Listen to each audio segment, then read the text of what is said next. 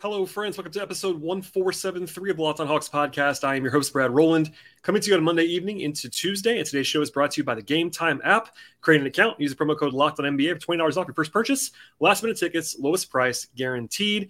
And today's show with myself and Robby Kalland of Dime on Up Rocks and Up Rock Sports, talking about a little bit of Hawk stuff at the top of the podcast and some Eastern Conference Finals talk. Also, there's a second part of this podcast coming sort of in bonus fashion with some Western Conference Finals talk, as well as some landing spots for Victor Wembanyama ahead of the lottery, which happens on Tuesday evening. So plenty to get to, about an hour plus of content, this main show, and then sort of a bonus episode after this. Robby's always fun to talk to, and I also want to encourage you at the top of the podcast as well to make us your first listen each and every day. Check us out anywhere you get your podcasts, Apple, Spotify, Stitcher, also YouTube, etc. And please, please, please subscribe to the show and tell a friend about the podcast. Without further delay, I will talk to Robby Kalland in a moment. But first, the intro. I'll be back with Robby, Eastern Conference Finals talk, and of course, some stuff about the Hawks at the top of the show. You are Locked On Hawks, your daily Atlanta Hawks podcast. Part of the Locked On Podcast Network. Your team every day.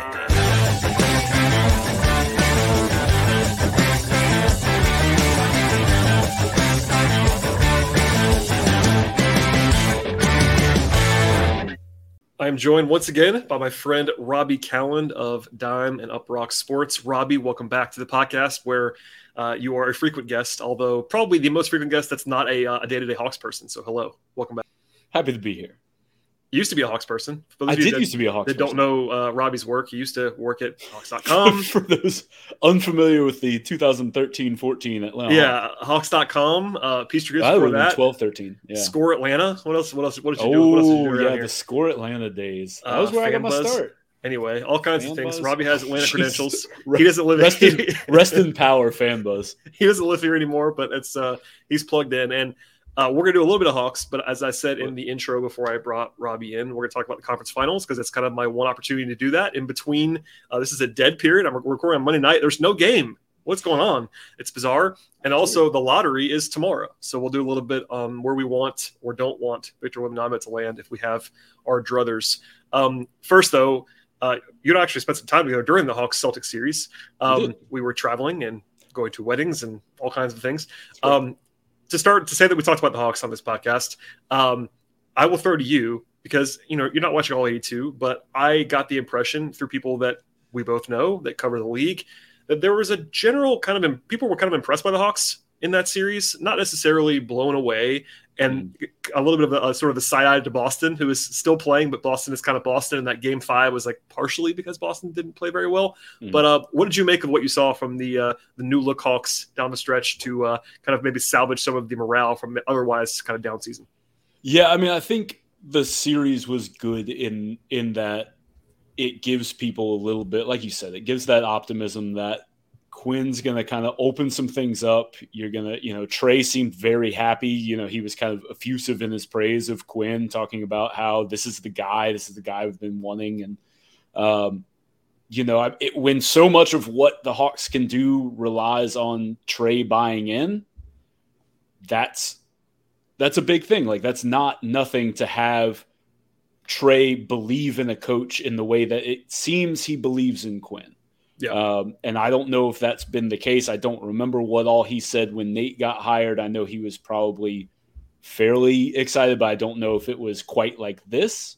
It was not. It was not like this. Yeah. I mean, he was positive, but it was. I noted too. Like, this is the most. He went out of his way to do it, right? Like, yeah. he wasn't getting asked like thoughts on Quinn. Like, it was just kind of like we're getting there. Yeah. So that is the most notable thing for me to come out of the series, because otherwise, I guess, Bogey looking a little more Bogey-like at times, being healthy and being healthy. Like, I mean, yeah. But really, like, he hasn't been healthy for 2 years, and that is really important, especially with the new contract that he's got. There's not a lot of flexibility to move and add real pieces to this team unless you get back stuff for John, which is, the assumption is that Collins is the one that gets moved this offseason. I still don't know what that trade looks like. I don't know if the goal of that trade is to kind of replenish the cupboard from the Murray deal in terms of draft picks. I don't know if the goal of that deal is going to be to land a starting caliber role player. I don't know exactly what that looks like. And I'm not sure the Hawks right now even know what's out there and what that looks like. Obviously, you can have goals, and then goals have to change when you get to the market and find out what a guy is valued at. But yeah, I mean, like, I think if you're looking for the positive, it is Trey's very happy with what Quinn can do offensively for him and for the team. I think DeJounte was probably your most consistent offensive player in the series. Is that fair to say? Because kind of Trey rode the highs and lows, and DeJounte was DeJounte for better and worse, I guess, in the series. So you kind of feel comfortable knowing what he's going to give you, and you just hope that Trey can hit that high mark more. Also, I think it was just good to see Trey have a good postseason series against a team that's keying in on him defensively. You know, he started slow, but he had a couple good games, and coming off that Miami series where he was just flat out bad, you know, a year ago, that also means something. So yeah, I get where the optimism is. I also think you look at that series and you say, like, we're optimistic about losing a game in 6. Like, something still needs to change your outlook on what this team looks like in terms of contending, because you've invested partially enough to make that the goal. Now it's a matter of, will we see further investment? Well, I mean, you covered to make it happen, and I think Hawks fans know exactly what that means, and we'll find out. Yeah, I mean, you cover the whole league, and I was talking with somebody about this offline the other day. It's actually something I was going to bring up, and it's the difference between being competitive in that series, which is important, and they played well, and it's a reminder on some level that even when they made their run in 2021, they weren't some juggernaut regular season team that year. They were the 5 seed, and like, that's the next frontier. Is not even, it's kind of weird to say this, but it's not even so much about playoff results. I mean, it's obviously playoff results are what matter at the end of the day, but can you go out and win 50 games? Like, can you go be a real team for 82? Because they basically had a half of a season in 2021 where they were really at that level for more than a couple of weeks. They did it for like 2-3 months at the end of that season. And other than that, it's been flashes. Like, yeah, they got better at the end of the year 2 years ago before they ran into Miami and totally fell apart, and they had injuries. This year, they never really did it. I mean, famously this year, they did not ever have a run in them at any point. It was like they were just win 1, lose 1, win 2, lose 2 for months and months. And like, yeah, it's encouraging that they took Boston to 6. And the way that I said it, I think with Glenn on our podcast recently, is like, that series felt to me like a 1 seed Boston team. They weren't the 1 seed, but they were that quality of a team. Yep. And like the way the Hawks were playing, you could convince me that that was like a 4 or 5 seed kind of team, the way they were playing. But they didn't. They have not proven that over 82. So like, it's like, you know, I go back to Quinn, and I said some nice stuff about Quinn the other day, and I got some Hawks fans that I was kind of surprised, like, well, they didn't win under him when he took over. And it's like, well, he took over in the middle of the season. He couldn't just be a miracle worker. Right. And Quinn has some playoff questions that he has to answer from Utah. But one thing is like not in question is like he was a heck of a regular season coach in Utah. Yep. So like, I think that also gives you a little bit of optimism that, like, I'm not saying that they're going to go out and be the 2 seed next year, but I think that anything short of like real improvement over 82 is going to be met with a lot of resistance, because once you get in the playoffs, anything can kind of happen. We see that with Philadelphia. We saw it with Milwaukee this year, all that stuff. But like, you got to go out and like, how about being a top 4 seed for the first time? That'd be nice. Today's show is brought to you by Game Time. If you've ever been trying to find tickets to a big event at the last minute, it can be stressful and really not the best idea for your emotions or your wallets. And after all, buying tickets should not be a hassle. With Game Time, you have the fastest and easiest way to buy tickets for sports and music and comedy and theater. And with killer deals and last-minute tickets and the best price guarantee, you can also avoid stress and start getting hyped for the fun that you actually have at the event. Spring is here. There's tons happening in Atlanta. I'm sure there is around you as well, wherever you may be. And with Game Time, you can get flash deals, last-minute tickets, and it's so easy to find out tickets they're looking for each and every event event that you might be interested in. Also see images of where your seats might happen to be inside the venue, and they have protection if your event happens to get canceled. Forget the months of planning in advance. They have tickets and deals on tickets right up to the day of the event with Game Time. And the Game Time guarantee means also you'll get the best price possible. If you find tickets in the same row in the same section for less, you'll get 110% of the difference from Game Time. It's the fastest growing ticketing app in the country for a reason. You can buy tickets just a matter of seconds, and they'll be sent directly to your phone to make things easy for you. Download the Game Time app right now, create an account, get the promo code LOCKEDONNBA for $20 off your first purchase. Terms apply. Again, create an account, redeem that promo code LOCKEDONNBA for $20 off your purchase. Download the Game Time app today. Last minute tickets, lowest price, guaranteed. I think the first goal, and I think this should be the first goal for kind of every team that's not in that championship contention category, just based off who they are. The first goal has to be top 6, and like ideally comfortably top 6, where you're not going into the last week of the regular season fighting for the last guaranteed playoff spot. Like, if that should be the initial benchmark for the Hawks next year. Because you look at the East, and Milwaukee might have some changes. There's some things that could genuinely get. They already have one change already. We know they already have one change. But also, like, the one change is apparently going to be, we want Bud, but we want different Bud based on who they're interviewing. Like, they're interviewing a bunch of Bud assistants. Honestly, and I mean, you and I are sort of uniquely qualified to talk about, like, the Charles Lee, Kenny Atkinsons, because, like, they run Bud's staff. And, like, it's funny, like, I remember Charles being the young guy on Bud's staff. Yep. And now he's been the head assistant in Milwaukee the last couple of years since Darvin's gone, at least this year since Darvin's been gone.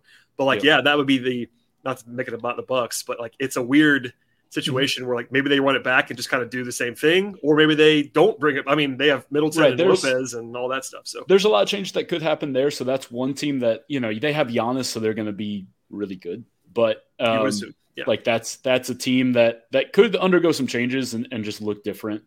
The Sixers could look real different next year. Yeah, I mean, Boston's the one team. Boston's the one that you expect to come back and be. You kind of have to assume they'll be a top 2 or 3 seed in the East. Yeah. Cleveland was good this year and had a terrible playoff series, but they were good in the regular season. Like, genuinely, like, they were top 3 in the league in net rating. So, like, that they're probably gonna win games, and they're not gonna blow things up. With the core, and that's a core that can win regular season games, as we saw. The Knicks. They're the Knicks. They want they're who they are. Like, the Hawks should be better than the Knicks. But I firmly believe that.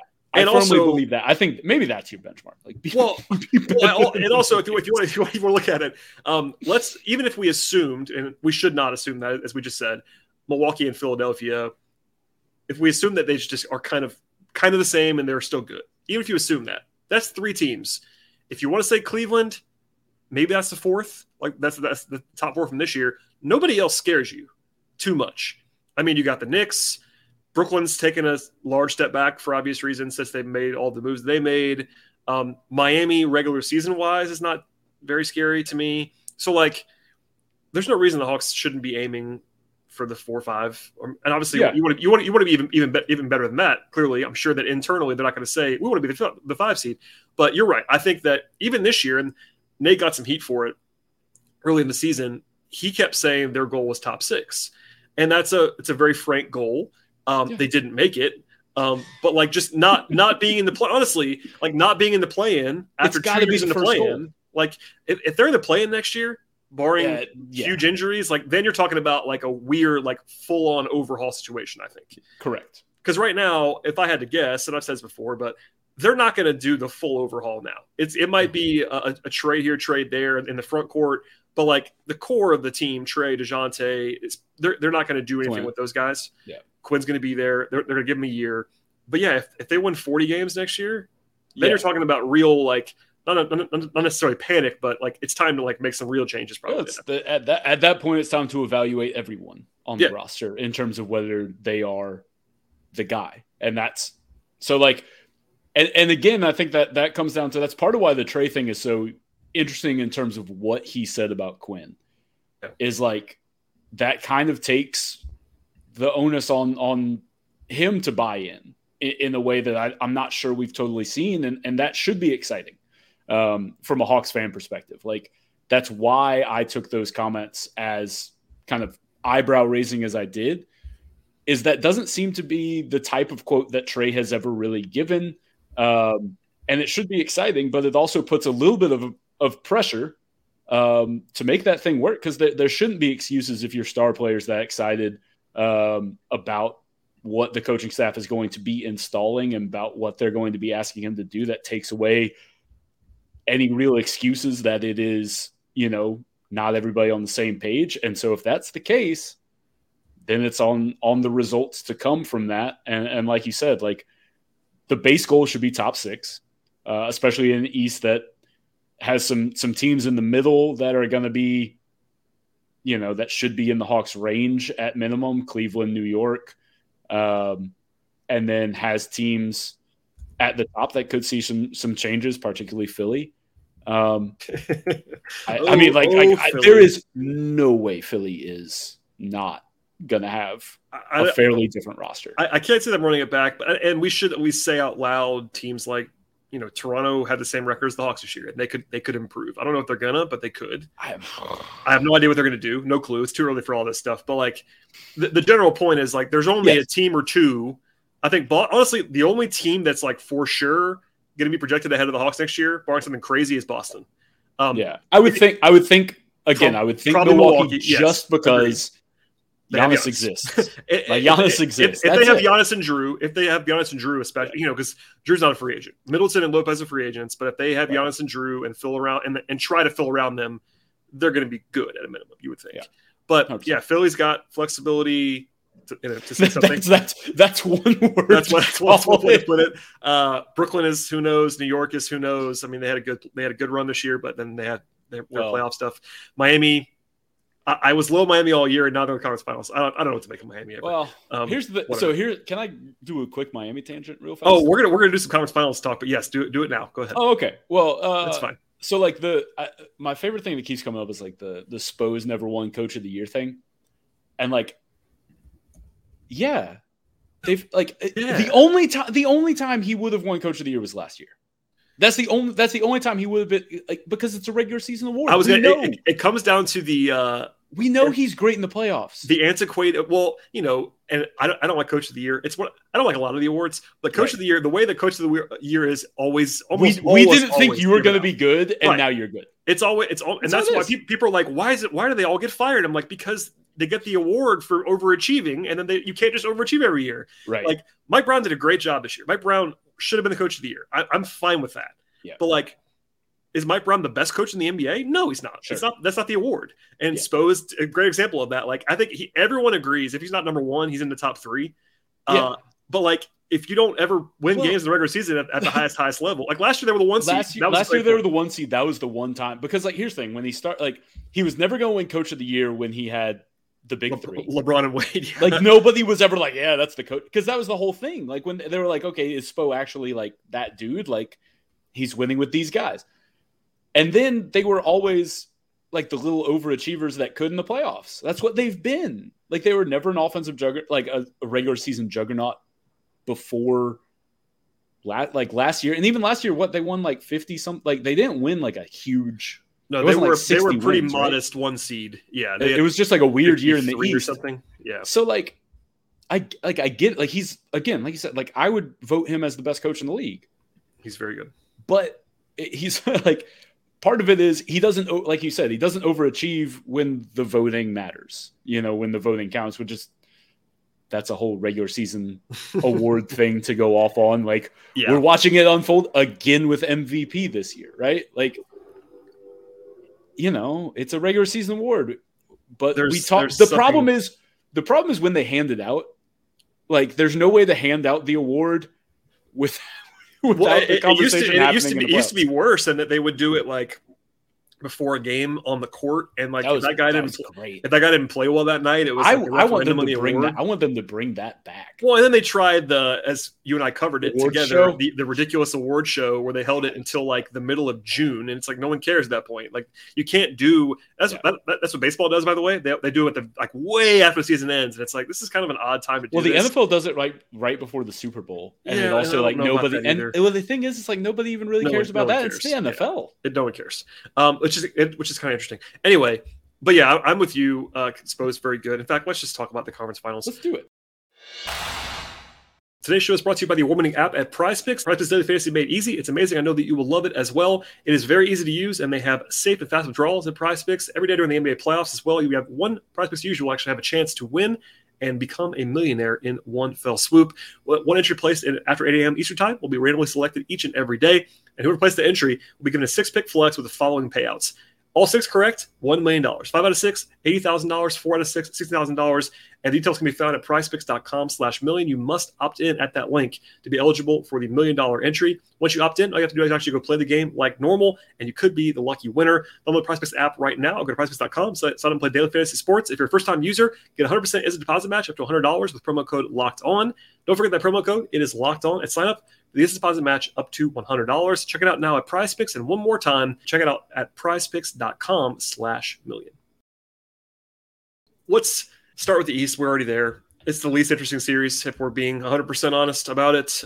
In fact, our friends at FanDuel, I have the number for you right now. FanDuel has, right now, Boston is minus 550 to win the series. Miami is plus 390. And just for those of you who may not love betting odds, that equates to about an 85-ish% implied odds for Boston. ESPN has it a tidy 96. Yeah, that okay. You know what? Let's go into it. I don't mean to rag on the worldwide leader. No, let's do it. It's really bad. I mean, that's preposterous. You can't put that out there. I'll say this now. I really believe Boston is very likely to win the series. Yeah. There is almost no chance it's 97%.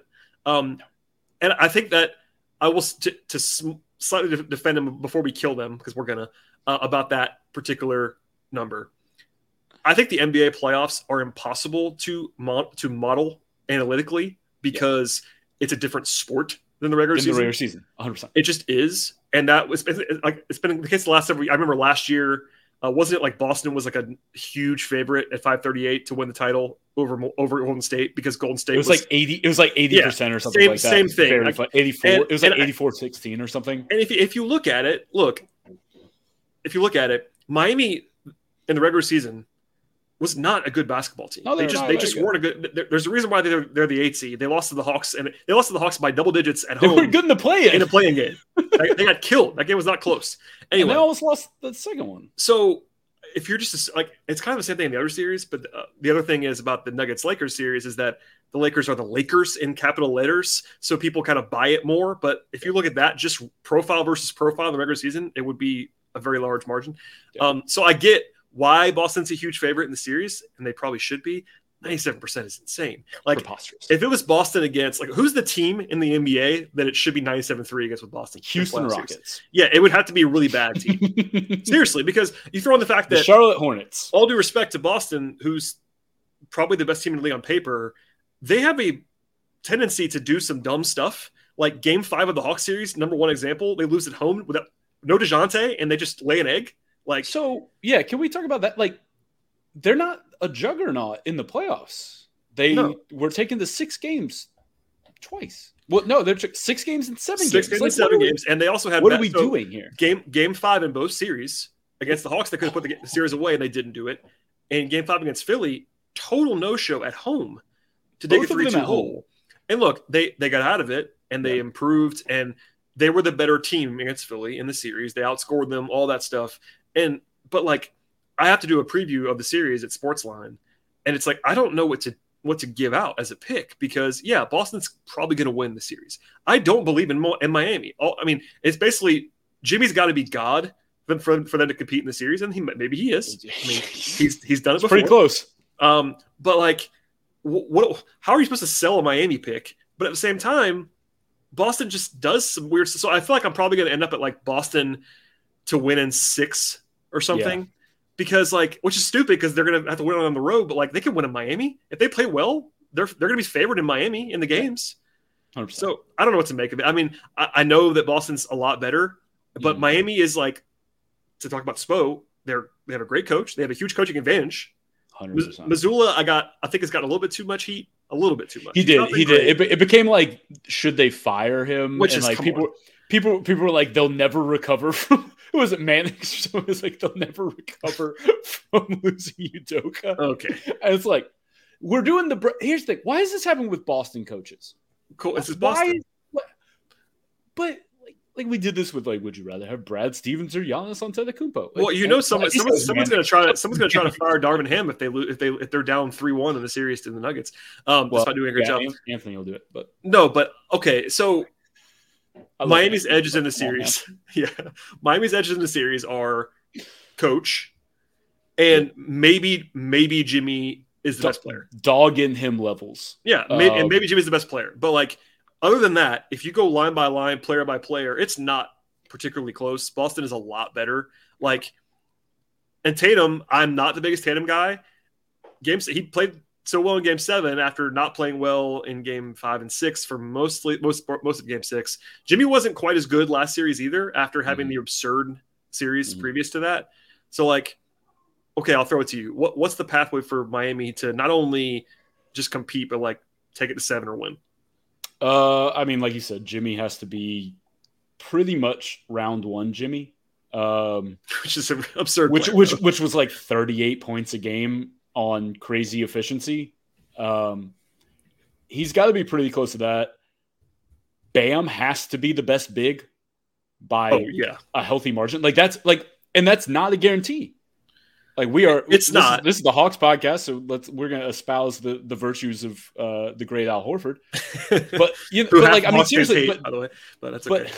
But Bam has to be sizably the best big in the series, and that's on both ends, and that's consistently. He cannot kind of come in and out of being a factor offensively. That's the one area they should have a little bit of a chance to exploit. Kind of in the way that they did against Milwaukee, and I give him credit for that Milwaukee series being more willing to shoot. Yeah. But when he gets that ball on the short roll, he has to be willing to take that little floater. He can't let it get bothered by Horford and Williams, which means he has to be decisive. That's the biggest thing against this Boston front line is you can do stuff against them, but you have to make a quick move. It's the thing that killed Joel. It was the thing that Joel Embiid, and this was the most frustrating thing watching that Sixers series, is when Joel went quick, when he got the ball and boom, went, he can roast Al Horford when he does that. He doesn't do it. He will not do it. And what's the one thing Al Horford has that most people don't recognize? He has the longest arms in the world. Yeah. Al Horford's wingspan for being 6'10" is insane. He becomes a 7'1" guy because he has crazy long arms and he doesn't just jump. So what you do when you go chest, chest, chest, baby hook is Al's just going to stand there. And then as soon as you go up, he gets his incredibly long arm and blocks it or alters the shot. Bam has to be decisive. Bam has to go quick and do what Joel wouldn't and couldn't, apparently. And it's the same with Robert Williams. Robert Williams is a guy that you can kind of get to jump around a little bit more, so the pump fakes and stuff work against him more because he's a little bit more of that kind of over-aggressive. That puppy mentality of jump, jump, jump. But he's even gotten better about that. So you still have to be decisive and go quick, but you can, the dream shake type stuff will work on him a little more. That's one thing. Bam has to be really good.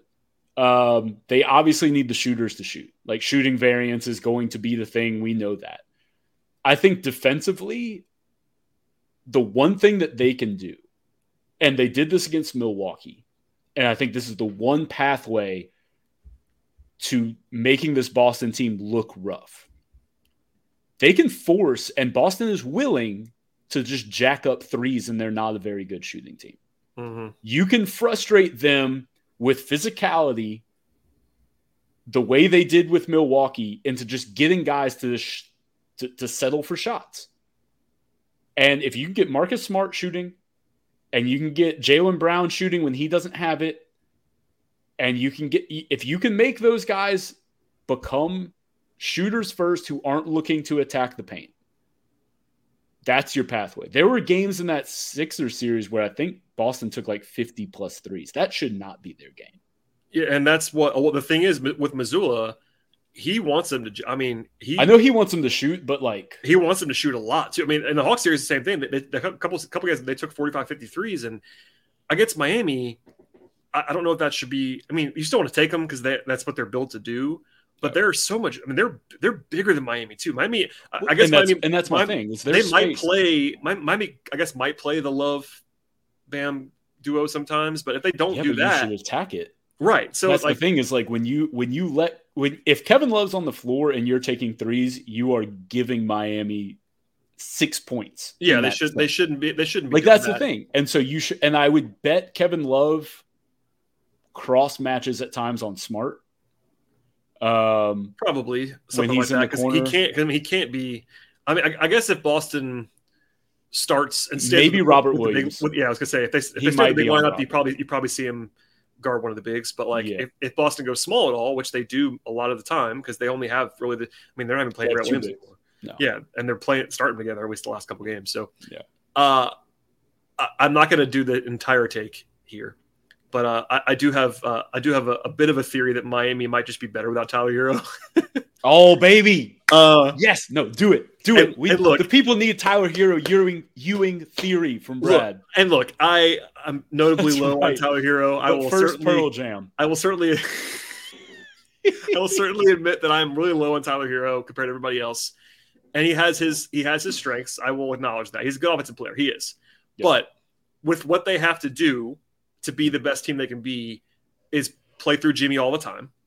And Lowry makes better decisions with the basketball. I was going to say, and now that Lowry is alive again, that's the thing. That's the biggest thing. If Kyle Lowry was the Kyle Lowry from the regular season, this take would not hold because last Atlanta series. Right. They would just need Hero to handle the ball because nobody else can. But now that Lowry is back to some level as their number 2 ball handler, they can get by without Hero, and Hero is really bad defensively, and he's small, and he needs the ball. Whereas like Max Strus and Duncan Robinson, especially Duncan Robinson's a flat out bad defender, but he doesn't need the ball at all. He just runs off screens. Max Strus can actually play defense, not great, but he's fine.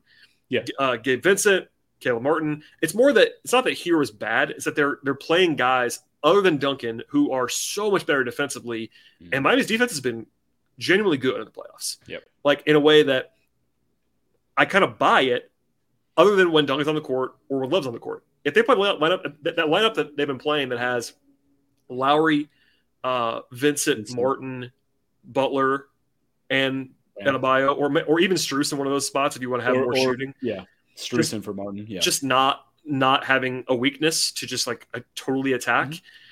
The problem is against Boston, to what we talked about a second, kind of the inverse of it. They don't necessarily have to play attack ball in the way that some teams do because they have so much shooting. That's the question is like, even if Miami plays their defenders, can they stop Boston? I kind of don't know if they can, even with their best lineups on defense. Yeah, I mean, basically Miami's best bet is to hope this becomes a shooting variant series, and Boston just doesn't have it. And that's what I'm talking about. Is like I think the thing that Boston has to be willing to do, and this is my one problem with the general idea that like, oh well, like the shooting variance idea of like, well, you just keep shooting and eventually it'll work out. Is like on a game by game basis, that's not true. Like you just might guys might not have it, and like you have to be willing even in a series to adapt in the game. It may not be the case. In a series, but even like in the game. Oh, especially like, game to game. The thing that, and this is the thing that kills me about people being like, well, in the playoffs that matters. Like in the regular season, sure, like shoot it, whatever. But if you don't have it, and especially your role guys are not knocking down shots, you can't expect the switch to flip, and you have to figure out how to get buckets some other way to avoid those long stretches where if Miami is shooting it, you can't afford the 12-0, 14-3 runs that can happen because that's how Miami builds the confidence that they can get. So that's how you lose a game you shouldn't lose. Right. That's how you get a game stolen is by being stubborn. And that's the biggest question with Missoula is Spo. It goes back to the coaching advantage. Spo has shown like he will make those in-game adjustments based on how the team's playing, and he'll play the guys who have it, and he'll take the guy. Like if Kevin Love doesn't have it, Kevin Love does not play 20 minutes a night. Right? Oh no! But when Kevin Love's shooting, he's in the game for like 26 minutes. Same thing with Duncan Robinson. Same thing. If Duncan misses his first 3 shots, they're going to just he's out. He's just gone. And so that's the thing I need to see from Missoula is like, can he do that and make those adjustments in game? Because that's where you lose a game, and that's when series becomes 6-7 games that should be 5. And that's the thing that Miami can do. But again, we're talking about all this like these are the questions, and it's still Boston's minus 550 for a reason. Of course, and that's why. And because it's no fun to talk about what Boston needs to do to win because it's just like they're just better. I mean, 90% of what they can be. it's not controversial. You look at any number, any regular season, even the playoffs. As much as Boston's been unimpressive at times, they still have a much better net rating than Miami in the playoffs, and like they're playing against all that stuff. The